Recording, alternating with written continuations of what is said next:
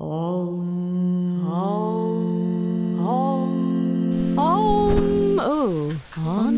Unbalanced. Welcome to episode 81 of Honestly Unbalanced, where we chat to people that have tried to make your life a little bit better. Now, this person today, you might know her as Miranda Fox. You might know her as the Bodyweight Bitch on social media. If you check her out and scroll down her feed, you'll get some unapologetic and hilarious posts. You'll be inspired, you'll laugh, and to be honest, some of the stories you might equally cry. It's amazing. Her account is awesome, and that's how I found out about her, just scrolling through social media and just stalking that account and having a laugh with Holly. So Holly and I really resonate with what Miranda is all about, both from a fitness perspective, because she is a leading fitness trainer in London, a boxer, and she's just empowering women all over the country really to actually get their bodies moving. And Holly and I just thought, yeah, we have to have her on the podcast to chat. We talk about trying to demolish, I guess, the misconceptions about women and weightlifting. And have you ever heard the idea that women should try to bounce back after birth? Yeah, we take that on as an idea. We talk about comparing your body to others and even your former self.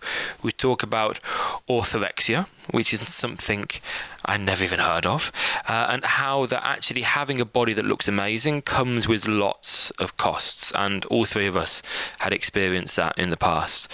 We talk about boxing and how it can take you on deep mental and physical journeys, how mental strength is needed for childbirth, and how letting go of control can actually, in a way, give some control back to the situation. We talk about evolving as a new parent and the changes that someone can go through some form of suffering. Check out Miranda's social media if you get the chance. It is completely worth it. Before the podcast begins, a few little shout outs. First, as always, to our favourite yoga mats, Lifeform. You can get 10% off with code HUSLER, HUSLER. Holly and I have used them forever. In fact, a blue Lifeform mat was the first gift I ever got for Holly at the beginning of the relationship. And in fact, she actually said that she manifested it before we even going out. She wanted someone to buy a blue mat. We've also got you 10% off a clothing brand called Colourful Standard. If you're looking at my social media, it's pretty much what I'm living in lately. It's non-branded. They do simple items in pretty much every colour. It's a really ethical company. I've been wearing their baggy sweatshirt and tracksuit bottoms in various colours for the last month, pretty much non-stop. That's Colourful Standard, and code Adam Hustler CS10, Adam Hustler CS10, all caps, will get you 10% off them as well. Two other little deals for you. Vivo Barefoot, you've seen them. You need them. Most of us wear shoes that squeeze our feet together and we walk on artificially flat surfaces, so it's time to wake your feet up. Code Adam Hustler VB, all caps, will get you 10% off them as well. And finally, our online platform, thehustlers.com, you can get 25% off with code HONEST25, again, all caps. That's full of Holly's sound journeys, my teaching, live classes. And if you want to become a yoga teacher, you've got that calling to dig deeper into your yoga practice and yoga knowledge, then we're running a teacher training. I say we, Holly's not involved in that, but myself, Mia Togo and Michael James Wong, all obscenely experienced teachers, are leading a teacher training. If you go to 200hourtraining.com, that's 200hrtraining.com, or just adamhustler.com, you can find out more. That begins in May with a London intensive, then some online stuff, then September for a Spain intensive. Now I'll let you go and you enjoy this episode. Honestly Unbalanced. What I do with a lot of my guests is I dig on their social media to their very first post. So I did this. I did this infinite scroll, and I could see you were involved in a kind of cheerleading I didn't actually think existed in the UK. Like, I just thought, I don't know what I thought cheerleading was in the UK, but it looked quite American. Is that still a big part of your life? When did you go out of that? And I really miss it. Funnily enough, I was actually talking to someone about this yesterday, weirdly. So I fell in love with cheerleading. It was firstly a bit of a joke, to be honest. I'm like not that kind of person, like smiley, covered in glitter. And my best friend, we went to the same uni, and she was like, look, I really want to join the cheerleading squad. So I was like, okay, that sounds a bit lame, but I'll come with you for support. She never went back. I ended up being the president of the cheerleading team. It took over my life. Of Sparks? It's called Sparks? Well, Sparks is the second team. Oh. The first team I was on, we don't really talk about because they were so terrible. But they were called Royals, and they were so bad. We were always last. And once, when I was the president, we came second to last, and that was like really good for us. We celebrated when they called out the last team, and it wasn't us. We all cheered. We were like, "Oh my God!" But then after that, I went and joined an actually really good team called Sparks. They're like national champions. They're amazing. But I could never get my back handspring. I was never a gymnast person. So I thought, you know what? 2 years being in Sparks, that's like 4 years of cheerleading now. I need to get this back handspring. So I thought I'm going to stop cheerleading because it takes up so much of your time. It's literally like 4 days a week you're in the gym training, and I'm going to get a gymnastics coach, and I'm going to work 3 days a week on my gymnastics, and I'm going to get this back handspring. Once I've got that, I'll come back to cheerleading. Literally my third session into gymnastics, I don't know how I did it, but I like flipped off this box. Instead of going backwards into the humongous foam pit that was there waiting for me, I just flipped off the box onto like the wooden floor and smashed my ass so hard, and I never went back. Oh, Did you injure yourself? Was there like an official injury? Did I injure myself? Adam, I couldn't bloody walk. I could not walk. Oh, you poor thing. And that was the end of your cheerleading career. Yeah, because I told myself to come back to cheerleading, I have to have my back handspring, and I never got it. So I just got in my head about the whole thing. But I do really miss it because it was such a fantastic sport, and it really got me into fitness, to be honest. Like before that, I was eating pot noodles, Burger King, drinking nothing but Red Bull. Like I was just like boozy, trash foods. So cheerleading really changed my life in lots of ways. Wow. Amazing. So what was the next step after cheerleading then? So you said that got you into the fitness and the healthy eating. So what was the next step after that? Yeah, I guess to get better at cheerleading, I started training, just going to the gym, weightlifting, and doing all the background work so I could I was a lifter, so I wanted to just be super strong. And then being in the gym all the time, I think I was working a very boring job at the time. I was like, just doing spreadsheets and answering calls and like mind-numbing stuff. So I was spending a lot of my time in the gym before and after work. And I was looking at these PTs, and they just looked so rubbish on their phones, like so disinterested. And I thought, I could do that job, and I could do it really well because you're where you want to be. You're chatting to people all the time. And so I thought, I'm going to become a personal trainer. So then I went into PTing, and the classic route of every personal trainer is you just go to like a normal gym and you just do strength training. Even though that maybe wasn't what I was passionate about, I just kind of fell into the strength training world, and I was there for a couple of years. Can we just touch on lifting for a second? A lot of the clients I work with, like female clients, think that lifting is bad and think that the moment they lift weights, they're going to look like the Hulk. Like, and I wish it was that easy. Like, I wish I could just lift weights, look like the Hulk.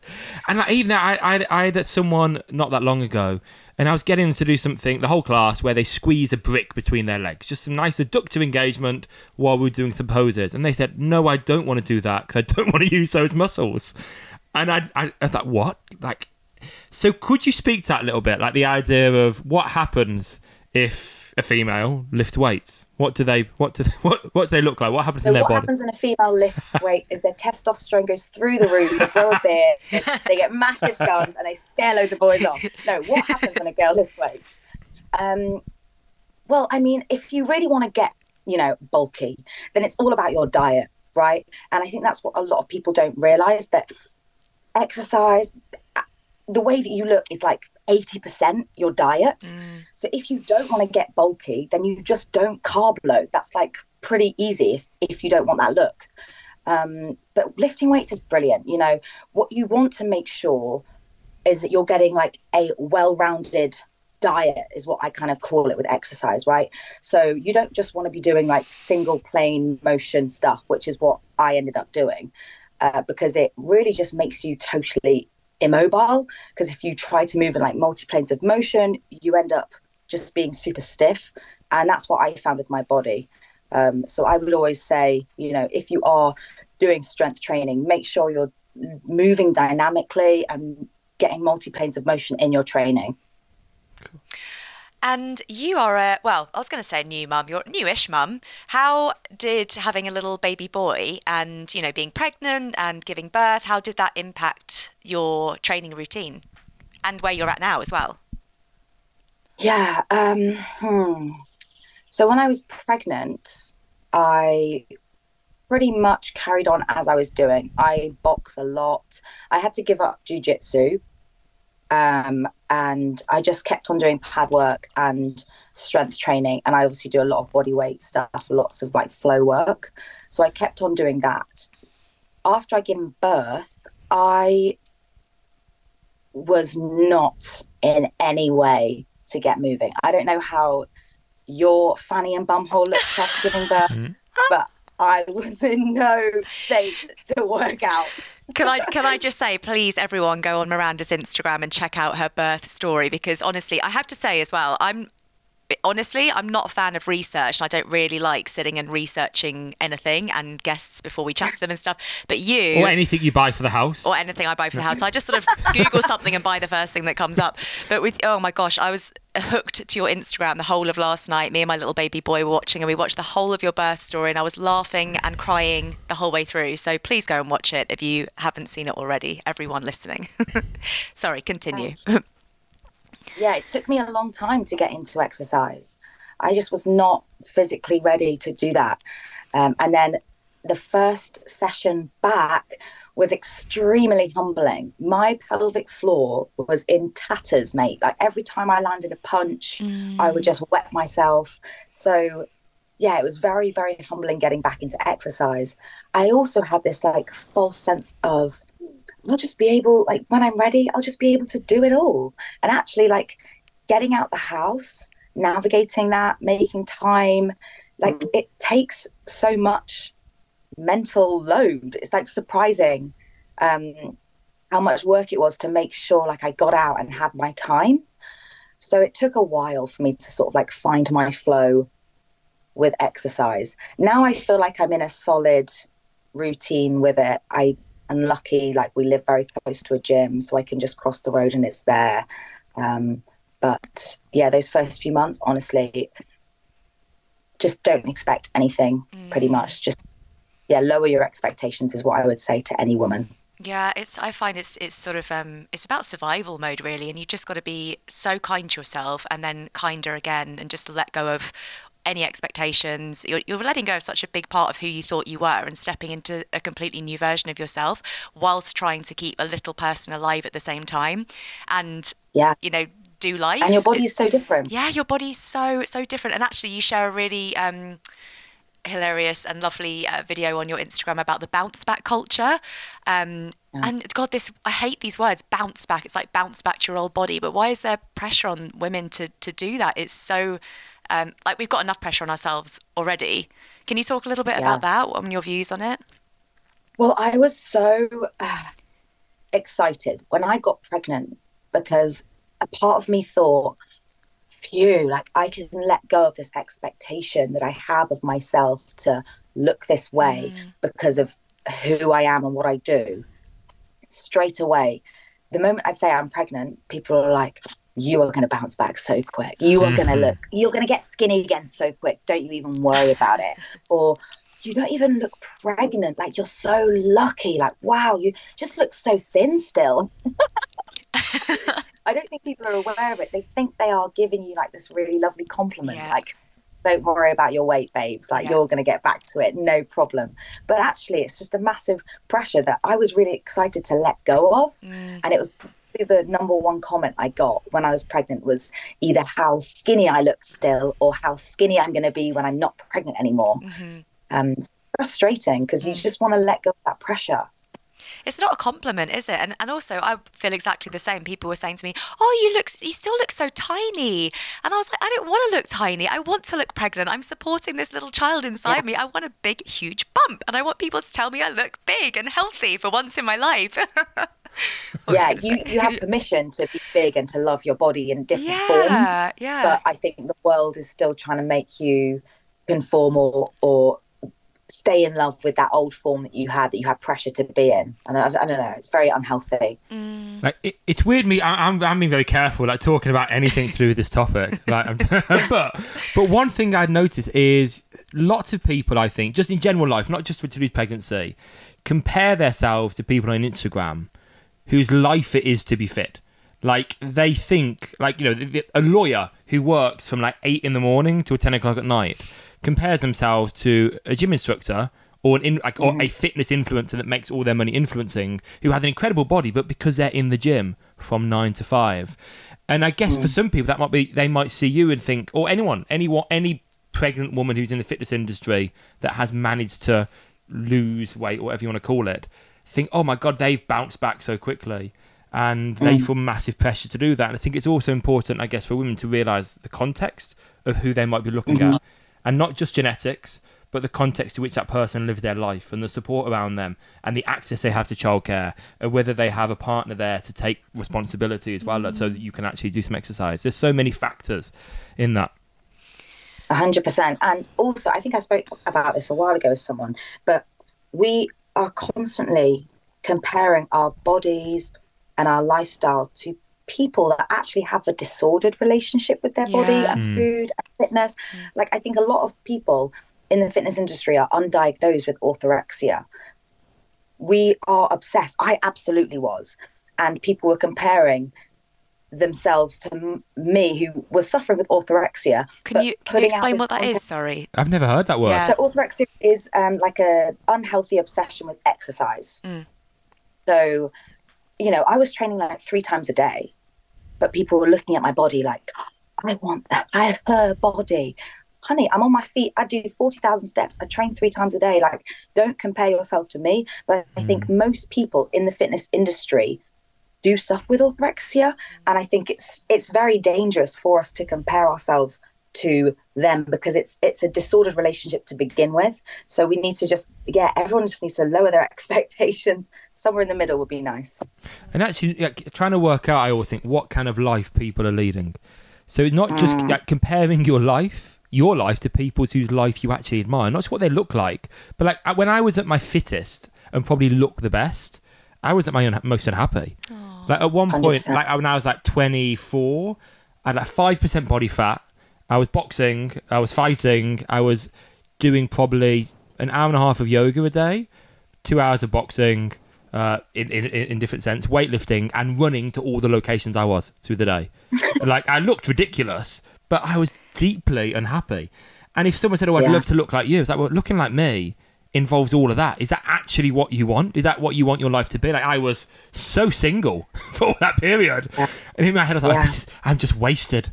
Why are we all obsessed with like looking physically? It just feels so shallow. I think it's really important to be in your body and to feel strong and to feel fit. And we all know we feel good when we're, you know, a certain weight and look a certain way, but it shouldn't be an obsession. There's just so much more to life than obsessing over exercise and what you look like on the outside. What about the inner work? That's surely more important. 100%. I totally agree. And Adam, I don't think people understand how much it costs to look that certain way. And you're totally right. You know, I speak about like having food freedom. I think I'm still yet to get there, but to be out with your friends and to enjoy a burger and chips and a soft drink with your friends and not worry about it is way more important than being in a calorie deficit and meeting your macros for that day. I think looking good, unless looking good is part of your like income, like if you get paid to look good in some sense, which I guess to some degree fitness instructors do, but you know, certainly like some of my friends are like fitness models, you know, that their income is dependent on that. But I think actually eating well, exercising well, sleeping well, a byproduct of that is probably looking fairly toned and probably looking fairly slim. Yes. But it should be that. It should be a byproduct, not the end in itself. And I think as I get older, I get that even more. Like I'm starting to, you know, I've gone ups and downs where I've just been obsessed with yoga, then ultra running and all this kind of stuff. And now I'm like, actually, I want to be fit so I can live a long time for my son and so that I can do some cool things that make him think I'm a superhero. That's kind of why I want to be fit now. And I'm sure that looking more toned will be a byproduct. But equally, as you get older, you realise I'm never going to look like I did when I was 25. Dad bod. Just I'm older now. Like the fat just won't go that willingly anymore. We've got to learn to love that extra inch or 10. I think. Yeah, I think it's dangerous as well because we definitely compare ourselves to how we looked when we were younger. And yeah, lifestyle's totally different. Hormones are totally different. Like your body is allowed to change. If I look at my grandma, she didn't look like that when she was 23. Does it make her any less worthy? Exactly. Absolutely not. Yeah. But we don't let that rule apply Yeah. to us. I even do it myself. You know, I compare my body to when I was like 22, and now it's like, you know, I'm a mum. I'm training less. I'm working less. I live differently. My body holds fat differently, and that's just part of life, and it's fine. However, your toxic trait is that you think everyone still fancies you, as you revealed this morning on social media. Oh my God, me and Adam are dying at that. That's so funny. I can't help it, you know. Even on a bad day, I'm still like, I see you. Speaking of worthiness, one of your videos that I watched, you talk about you're always asking the question, you know, am I doing enough? Am I being enough? Am I working enough? Am I enough? And it's so relatable, and I'm pretty convinced that most people on earth have that same narrative playing through their head. I know I'm one of them. Where does it come from? Why does everyone feel like they're not enough? you know, I think it probably comes, and I hate this buzzword, but probably something to do with generational trauma. I love that buzzword. Go there. It just like gets passed down, you know, like our grandparents experienced lots of stuff because of the war and that generation, and that gets passed down. And I do think nowadays, like we're really working towards like unraveling it all, and we're talking about it and unpacking it. But yeah, I'm sure that's probably something to do with it. I don't know anyone that doesn't struggle with like worthiness, to be honest. And when you do meet them, you're like, what's wrong with you? Yeah, I sometimes wonder, and obviously you'll relate being a mum as well, but when you have a child, everything changes so much. And I think everything you do, you think, oh my God, am I playing into making him feel unworthy? If I don't pick him up, if he's crying, is he going to feel like, you know, I don't love him? And it's passed down in that way as well. So it's such a difficult thing to unlearn and untangle and get to the root of why it even exists. But I suppose that's also maybe why we're here on earth, to come back to wholeness and enoughness. Maybe that's going off the deep end. Maybe that's part of why we're here as well. Here we go. The yin and the yang coming. Adam's going to talk to you about logistics now. Go on, Adam. Oh no! All I was going to do, I was going to do a little shout out for any new parents to a book by the School of Life called The Good Enough Parent. Oh, that's brilliant. Yeah, The Good Enough. It's really wonderful. Yeah, it's a really cool book. But I think there is something generational in it. I think there's certainly generational trauma, but we have something that the generation before don't, in that we have abundance in every sense, an abundance of, to some, for a lot of people, like access to crap food, abundance of stimuli, lots of things we get addicted to, like easy access to drink, alcohol, porn, all these things. Everything is designed now to be done quick. Everyone wants things. So actually, we don't really build self-worth because we don't have to struggle to get many things. Like if we want, I don't know, if you want to be happy, if somebody just want to be happy, we can just go on the internet and just watch anything that makes us happy. We've got everything on tap. And maybe actually that's why I think exercise is really good for people.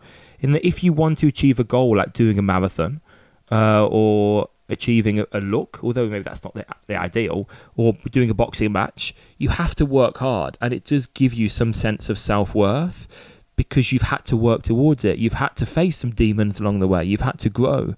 And I think that's maybe what a lot of people don't have anymore, the chance to truly grow and find meaning in what they do. Because so much of life now it has no meaning. The watching of Netflix, the gambling, the drinking. It's all just there for you. Yeah. Maybe. Yeah. Boxing, though. Let's talk about boxing. Because that's an unexpected thing to do. Like, was that your first fight you had recently? That was my second. Second fight. Did you have the first fight pre-baby? Yes, that was about 4 years ago. And it was quite a massive fight in terms of like the event was very big, and I actually lost. And I think that just got in my head, and I just scared myself off from doing it again. And I lost badly? Myself, you know what? I'll tell you what happened. So I was training super hard, and then I was like super anxious about it. I was waking up like punching the air, like twitching in my sleep. And I actually took anti-adrenaline tablets the day of. Ooh. What an idiot. Because I was so nervous. And obviously adrenaline is like your saving grace. Like, that's what's going to get you through, going to keep you sharp. Like, and I took anti-adrenaline tablets because I was so scared. And so the first round, I had it.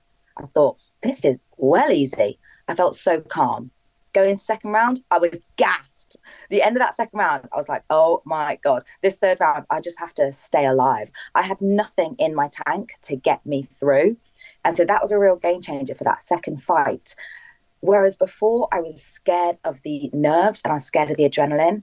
I kept on having to remind myself, like, the adrenaline is my special stardust that's going to help me win. Mm-hmm. So I was really trying to embrace the nerves, which was a big mindset shift for me, because usually I feel nerves and I think this is a sign that I shouldn't be doing it and I'm not ready.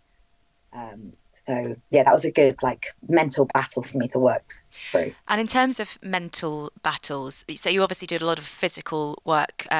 What about the mindset stuff? Does that play as big a part in your life, and what does it look like? 100%. So I had a really influential coach in my life once, and he really hammered home the importance of the mental side of boxing, the visualization, the affirmations, truly believing that you can do this. And that was like part of my camp that I was putting myself through was cold showers every day, meditation, breath work, visualization, affirmations on the way to the gym. Like I was getting in my head and like embodying this win, and it was an absolute game changer, because usually I'd be going to the gym and I'd get in my head and think, this girl's going to beat me up and this is going to be so embarrassing, just get through it. Whereas this time I was saying in my head how strong I am, how capable I am. I'm here to learn. I'm not here to be the best. I can get the win. Like all this stuff I was repeating to myself twice a day, every day, totally shifted my mindset. So yeah, I cannot say enough how important that is to implement into your training or anything that you're doing. If you want something, actually the mental game, if you can win that, you've won it. Totally. Belief is so powerful, like beyond belief. And I guess that all of that work really, really helped you, put you in good stead for, well, dare I say it, childbirth as well? But I'm guessing there are a lot of surprises there as well from your birth story. I think boxing's probably harder than childbirth, to be honest. Get out! Leave! Box you know what? When I was in my fight, I was thinking, if I can get through my childbirth, I can get through this. Yeah. And don't you have that in your head? Every time you face something difficult, you're like, this is nothing. Yeah. Oh my God. We won't go too much into the pain of childbirth, but going back to your beautiful, vulnerable story as well that you shared, there was one part that I picked out that I could actually really relate to as well, because I don't know what your feelings are around having a birth plan or even birth preferences. You know, some people say, oh, it's important because obviously you want to empower yourself with information when it comes to it and you're at your most vulnerable. But at the same time, 99% of women that I speak to say that their birth preferences, birth plan did not go the way that they wanted it, expected it at all, including me. And you talked a lot about letting go, and you said that at one point in letting go of control, you actually felt like you regained some control. I don't know if you remember saying that, but that was a really beautiful part of the story, and I was wondering if you could just sort of elaborate on that a little bit. Yeah, you know what? I would still, second time round, even though my birth plan went to pot, I would still do the same. I would still go for what I want, because in my head, again, it's that belief that I can do it.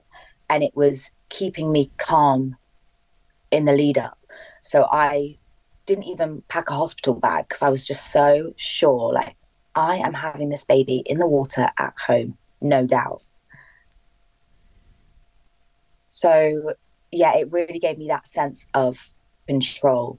I have spoken about this a lot on my Instagram, but I have survived rape. And so the idea of possibly going into hospital and dealing with a doctor, like reaching inside my body, like all these like interventions, I just thought I cannot risk that happening.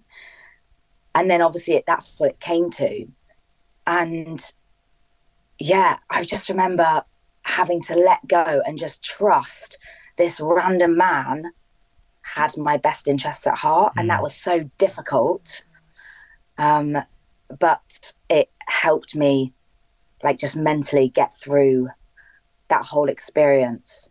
So yeah, it's difficult to describe, but I just remember in that moment just relinquishing any control and just giving it over to someone else. Wow.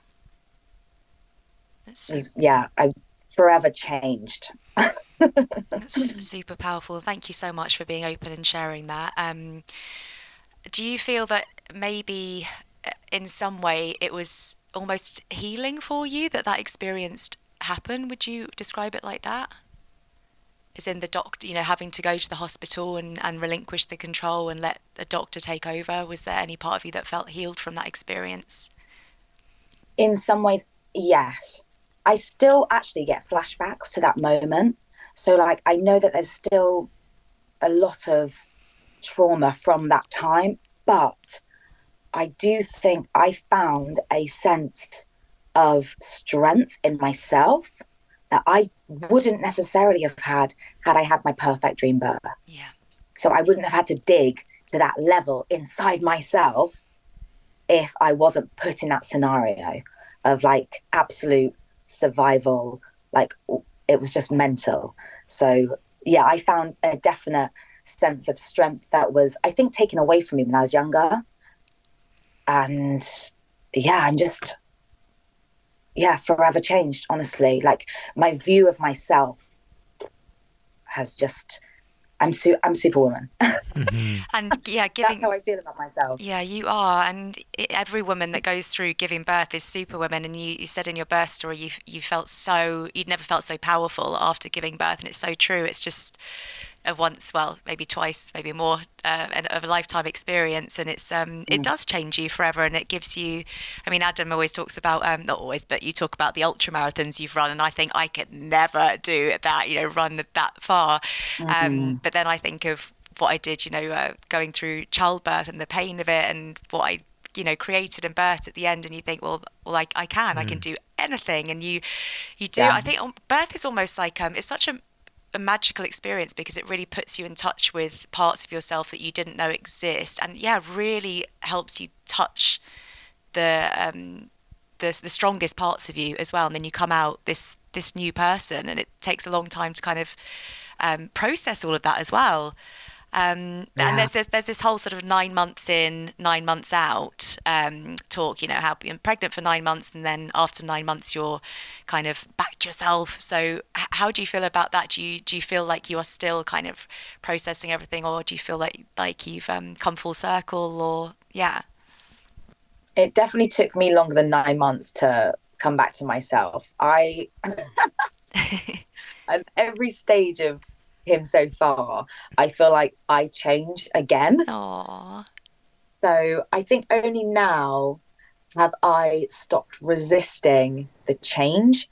I spent the first year just trying to get back to who I was before, and that person is gone. Yeah, she's different now. So it's taken me a long time to come to terms with who I am now. So yeah, I would say now I'm in the flow of it, and I've accepted and I've surrendered to motherhood and changing. I'm not the girl that I was. I'm a woman now. Yeah. I'm a mum. So it's very different. And yeah, it took me a long time. Again, I was in this false thought of like, 3 months, I'll be back to where I was doing what I was doing. And 3 months came around and I was like, I gave birth like yesterday. What? Like, I'm not ready. Yeah, totally. In terms of kind of changing as a person and how challenge makes you change, like I'm a spectator in all of this, obviously. And Holly mentioned that I mentioned the ultra marathons and stuff. And I firmly believe that they were the most formative experiences of my life. In these 12 hours, you go through this kind of microcosm of life, ups and downs. But comparing that to like what I saw Holly go through in labour, like it's a whole other magnitude. But so bearing that, on the ultramarathon run, a little bit of pain. Holly was 12 hours of screaming like torture, clinging to you, that level of pain, dangling off your neck. And you're like, so if that little ultramarathon thing kind of affected me for 12 hours, God knows what that must have done. But I think that's important to acknowledge that when you go through suffering, you change. And when you go through labour, although there are hormones taken over, etc., it is a profound, sustained amount of suffering. And you can't expect that not to fundamentally change you in some way. Yeah. Ultimately, you're being born again as well. I don't know if you agree with that, Miranda, but I feel like, yeah. Oh, I think we might have lost... Have we lost your... audio? Oh no, she's no, there, just nodding, just appreciating what you said. I just feel like I want to. I just feel like I want to also share. I read a beautiful post from my friend Josie, who also gave birth probably around the same time as you actually, and she said, coming back to what you were saying about how you sort of try to cling to this old version of you because it's scary to let go of who you were and your identity because that's all you know. And there's so much letting go required. And she said, actually, after I stopped, trying to come back to who I was, I realised that motherhood and becoming a mother is actually about reclaiming who you always were, rather than sort of, going back to who you were before. It's like a finding this new version of yourself, but it's also who you always were at the core. I don't know if that makes sense. I'm not doing it justice, but she wrote a beautiful post about it, and it's almost like a coming home, but you have to let go of that clinging first. Yeah, I don't know about you. I was very scared to become a mum. Like, before I gave myself permission to become a mum, I was like, absolutely not. I can't do that. You need to be selfless. You need to give so much of yourself. I'm not good enough. It's too scary. Like, I didn't want children. And it was like a big personality trait of mine. Like, I'm not having kids. And I realized that it was coming from a place of like denying myself, not thinking I'm good enough. And that was a big like revelation for me, realizing that that I can do this and I deserve to do this. I deserve to go on that journey for myself. That was a nice realization. That's so lovely. So we're going a little bit of a different direction. You said that you weren't feeling super inspired by life, and you were saying that the reason is you think because you're maybe resisting this sort of different direction that you're being pulled towards, but you didn't share what it was, and I was really intrigued. So I'm just wondering if you're happy to share, or maybe it's still sort of processing, but are you being pulled in a completely different direction, or what's kind of, your vision now, your feeling now? So for the last however many years, I've been doing one-to-ones with clients and I love it, but I definitely feel a bit stagnated. Often in the fitness industry, like the next step is to open the space. You've got your own gym, then you've made it. Or you have an app, and you've made it. And I don't want to do that. I thought I did. I was going to open a space a few years ago, and then COVID, obviously, thank God, hit, and I didn't. But then I've kind of felt like I don't know where to go now. I can't do just one-to-ones forever because boxing, pad work, it's like a lot on your body. So I was trying to just think, where do I belong? I've only ever really known fitness. I used to run female-only classes, and so I know now that I want to move towards working in like a women's led area. I want to work specifically with women, and I want to provide women like a loving space where they feel like they can just be like open and themselves and unsubconscious. They can bring their kids and they can just relax. So I'm kind of like putting together an idea of a space where I can do that. It's not going to be a big money maker, but it will be a big passion maker for me. And that's kind of where I see myself. There's like an obsession with nowadays of like making it big and making loads of money. Yeah. Really, I just want to be able to have a space, make it take over, have a nice living, be comfortable, and just be like free, if that makes sense, rather than have this big, expensive, stressful thing hanging over my head. So I would love to be working with like women in the community, running workshops and stuff like that. So that's kind of where I want to slither on over to, but it will take time. So yeah. There's a guy called Naval Ravikant that's, his idea is that, money is only useful to the extent in which it gives you freedom. And I really love that idea. And I think, we get so caught about making money, and we give all our time to it. And then suddenly, like, our children have grown up. And all the things that we really wanted to do anyway, like go for nice walks with the family, we could have done the whole time. Instead of waiting 20 years until we're millionaires to do that. Yeah, it's that thing of the stuff you own ends up owning you. Yeah. Like you just got to work to like keep this massive house going, this expensive car, and I don't want to do that. I just want to be free and enjoy my life and enjoy what I do. Yeah. I had, when I was starting out my PT journey, I was at the point where I was earning a load of money. I was working loads. I had loads of money to spend. My hair was falling out. I looked terrible. I was just knackered. I wasn't enjoying my life. I've been there. I need to get there again. And I'm lucky that I figured that out quite early on in my life. I was like 21, 22 when that happened. But yeah, I'm not interested in getting to that point again where you're just like working. My life right now is always going towards a good balance of enjoying my life and remembering what it's about. And it's about spending time with people that I love and doing things that I love. Yeah, so true. I think I think most people need to go through that phase though, so they realise what it is like to work insanely.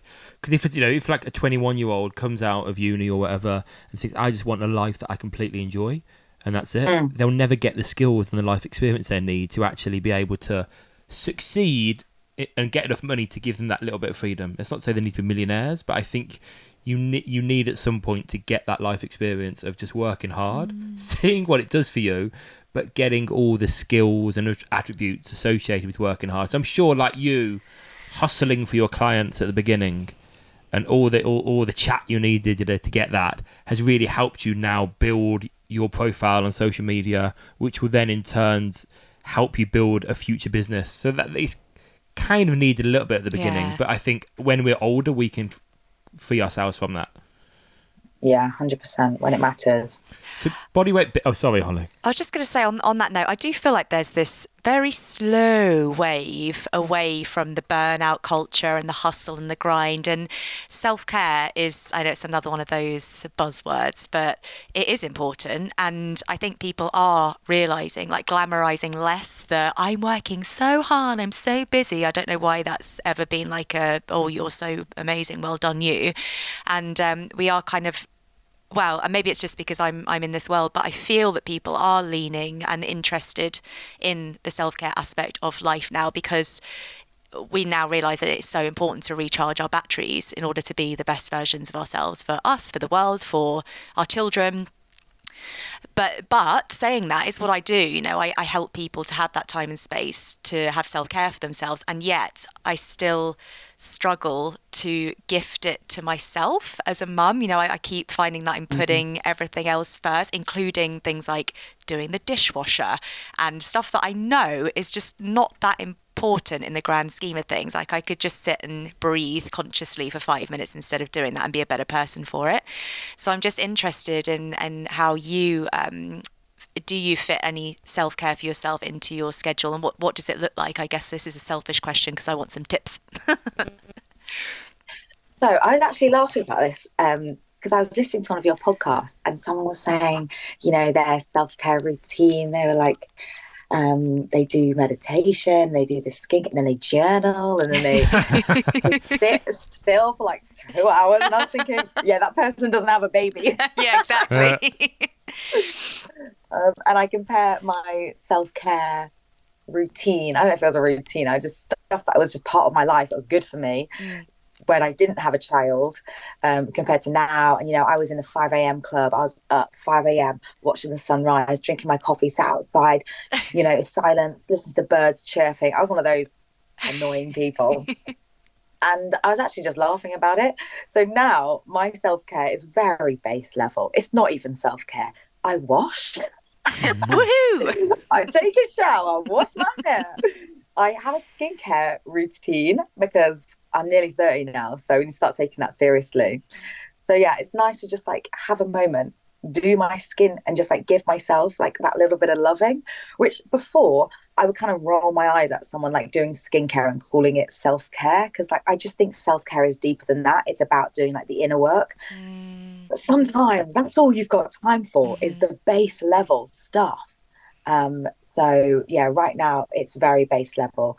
I have started reintroducing meditation back into my life. Like in the lead up to my fight, it was easy because I had an end goal. It's like, this is why I'm doing it. But since my fight, I haven't been very good at doing it. So this new year, I've started meditating again, and I feel really, really good. And it's also just like using my time wisely, I think, is an act of self-care. So like when Woody goes down for a nap, I could sit there and scroll like I have for the last year and a half, or I could do something that will make me feel good, like read a book. So yeah, that's the kind of stuff I'm doing nowadays. Really good tips. And just also for any new mums that have previously meditated and haven't been able to find time, something that I'm now doing is challenging myself to, because Sonny still sort of naps on me. I'm yet to conquer the naps, and he just seems to sleep best on me. But you feel like you want to be doing something while they're sleeping, and so just like what you said, I think rather than scrolling, I'll just close my eyes and meditate with him on me. So there's no excuses really, love. So if you want to meditate, you can close your eyes with your baby on you, set the timer for 10 minutes, and off you go. And it's actually so nurturing, just feeling him like breathing on me and just having that moment. So you're so right though, keep it like base level and just make it intentional as well, I think is key. Dad should not do that though. Dads would 100% fall asleep. You'd fall asleep. Yeah, you're not dads allowed. don't meditate with a baby on you, because you will kill the baby. That's danger. Oh God, that's gone quickly. Let's just quick, before we kind of start to wind down, let's talk about actually some logistical stuff. So I guess, number one, I'm wondering where the idea of bodyweight bitch came from. And your Twitter's different. Your Twitter's not bodyweight bitch. It's something like Twitter? Not Twitter, TikTok. It's me getting old. TikTok, which is like, it's Miranda fuck you or something like that. It's not quite the same thing, but it's, what is it? Miranda effing Fox. Yeah, effing. I knew there was a fuck in there somewhere. Yeah. So when did you start doing that? Because I noticed there's no obvious website for you. I guess a lot of your putting yourself out there is through that, but you're doing it really well. And that's kind of how you caught my attention. Like I saw one of your videos and I found it hilarious, and I showed Holly. And like I was drawn in. Like it's a really nice combination of humour, education, empowerment, fitness stuff, lifestyle stuff as well. Do you have an end goal with that, or did you do it just out of like boredom and it was like something nice to do? Yeah, what's the plan? Yeah, well, the bodyweight bitch, I was just mostly training. I was only training bodyweight at the time. I was doing loads of primal flow, animal movements. So that's why I changed my Instagram to the bodyweight bitch, because I was just posting flow work. And then COVID hit, and all I could see was like workouts, and it was really boring. So then I just started posting like chatty videos instead, because that's what I wanted to see. And then it just kind of like hit off for some reason. I don't know why. People just, I guess, were bored as well of workouts, so they liked the content. So I didn't mean to turn into that. It just kind of happened. And I was thinking the other day, like, I should probably change my name from the bodyweight bitch to something else, because I'm not really posting, like, I'm not a fitness page anymore necessarily, I don't think. So yeah, and now I'm obviously like a mum. So now my Instagram is even more all over the place. Again, I don't know if you post mum content, but I thought I'm not an Insta mum. Yeah. I'm not a fitness page. Who am I? Who am I? That's the question. But do you know what? Just to cut in, do you know what? I don't think people mind. And I was thinking this the other day because, I've just got some new branding and it's all pretty colours and stuff. And I think, if I went to someone else's perfectly branded Instagram page, I'd probably get a bit bored. And I think that people are craving just authenticity more than ever right now. And sometimes that's going to look like just a complete mess. But, the point is, I'm not saying that you look like a mess, but the point is you're so... Yeah, I get it. But you're so you, you're so unapologetically you. And that is what drew me in and meant that I was just on your Instagram for a good hour yesterday and loving every second as well, So I think whatever you're doing, just keep doing it. And it's working for me. I don't know what my point was there, but I think it depends helpful. why people connect with you. Like if people are connecting with you because they want to do your training program, like as a course and pay you £1,000, then you do want branding to be slightly formal. Yeah. But I think increasingly you can have an account that actually is more about you as a person, and you don't necessarily need to be the expert of all these topics, but you're passionate about it and people resonate with you, and that's the important thing. So for anyone true. to be successful in any industry that you're public facing, you need the knowledge, but also the ability to communicate that in an effective way that reaches people and touches people and affects lives. And I guess that's kind of what you have. You want to be the most elite boxing trainer in the world. We don't need to be, but you're probably making more people start boxing because that would never have done than Floyd Mayweather has this year. In fact, he's probably putting people off, isn't it, at the moment? But you get the idea that actually, and you can actually build a business, not a business, but you can actually build a persona, not even a persona. You can build something around you, and you can make money from just being you. That's a beautiful thing about the world now, is you can do that. If you have an engaging character that people resonate with, for whatever reason that is, it's not tangible, you can make a living from being you in a weird way. That is a question, actually. Have you, because you come across so you, I don't know how else to describe it, have you always found that, has that always come easy, or have you sort of tried being someone else for a time and thought that doesn't work, let's just go back to being me? I think it took me a while to find my voice on Instagram, find my true voice, because I do think when we all do it, start posting and we put on a different voice, we start talking how we don't speak. It's a lot easier to be you, I think, when there's a camera and you're actually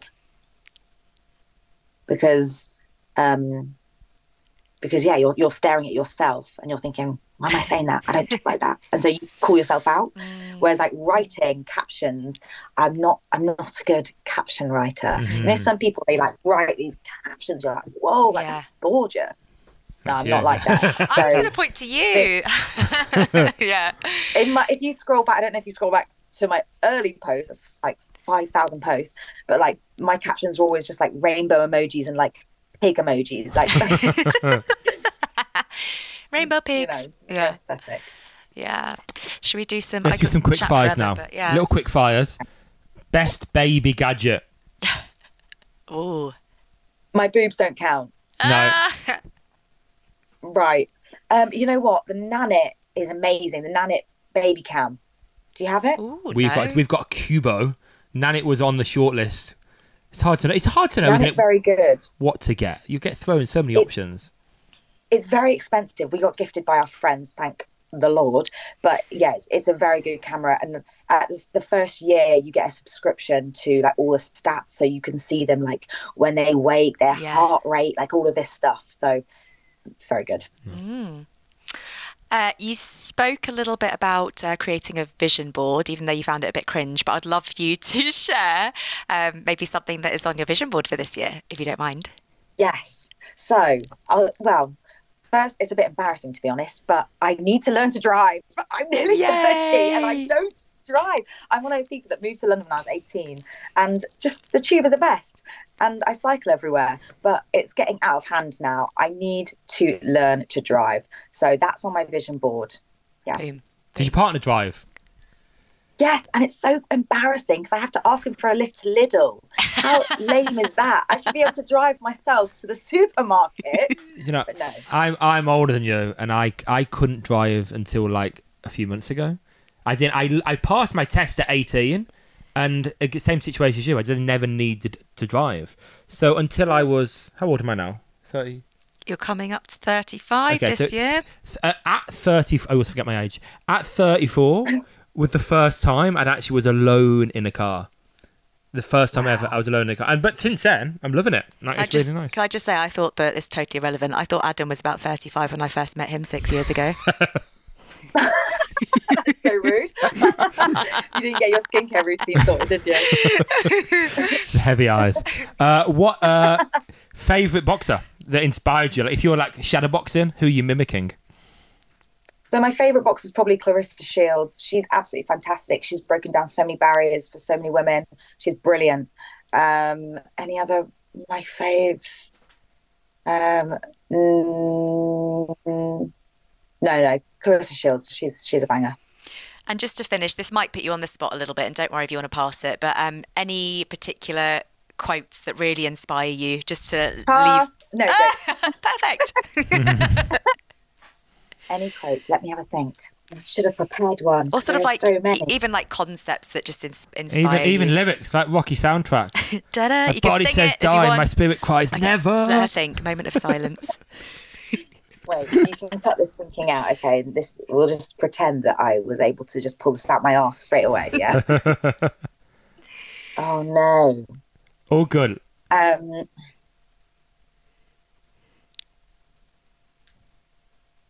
Fuck. That's perfect. We can leave it Leave there. that. Just fuck. Because that's what January is all about, right? No, you need something inspiring. Oh, you know what? Okay, this isn't a very inspiring quote, but I do like it, and it does make you think. Rejection is redirection. Love that. Simple. I like that rejection is redirection. Yeah, that's really I think good. I really struggle with failure, like the fear of failing. And if I put something out into the world and someone rejects it straight away, I'm like, oh my God, I was wrong. I shouldn't have done it. And that's not necessarily true. So yeah, I'm trying to like switch my relationship with failure and rejection, and really trying to just, allow myself to be redirected by the universe. Yeah, I'm so on board with all of that. And Thank you tell so us where much. people can find you, both kind of like not your home address, like in person, like are you training places, Instagram, etc.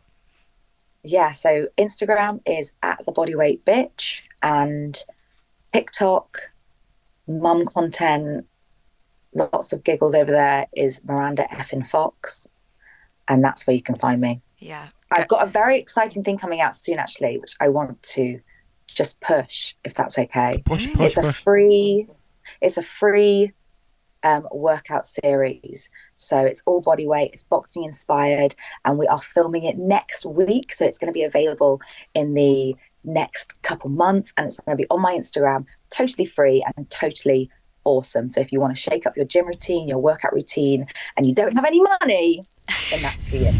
Oh, I'm quite tempted. I might see if Sonny wants to join me. I'd love to see you boxing. Yes. Oi, I feel like there's a sarcasm No, I in just can't that imagine segment. it. I can't imagine it. I'd love to say it.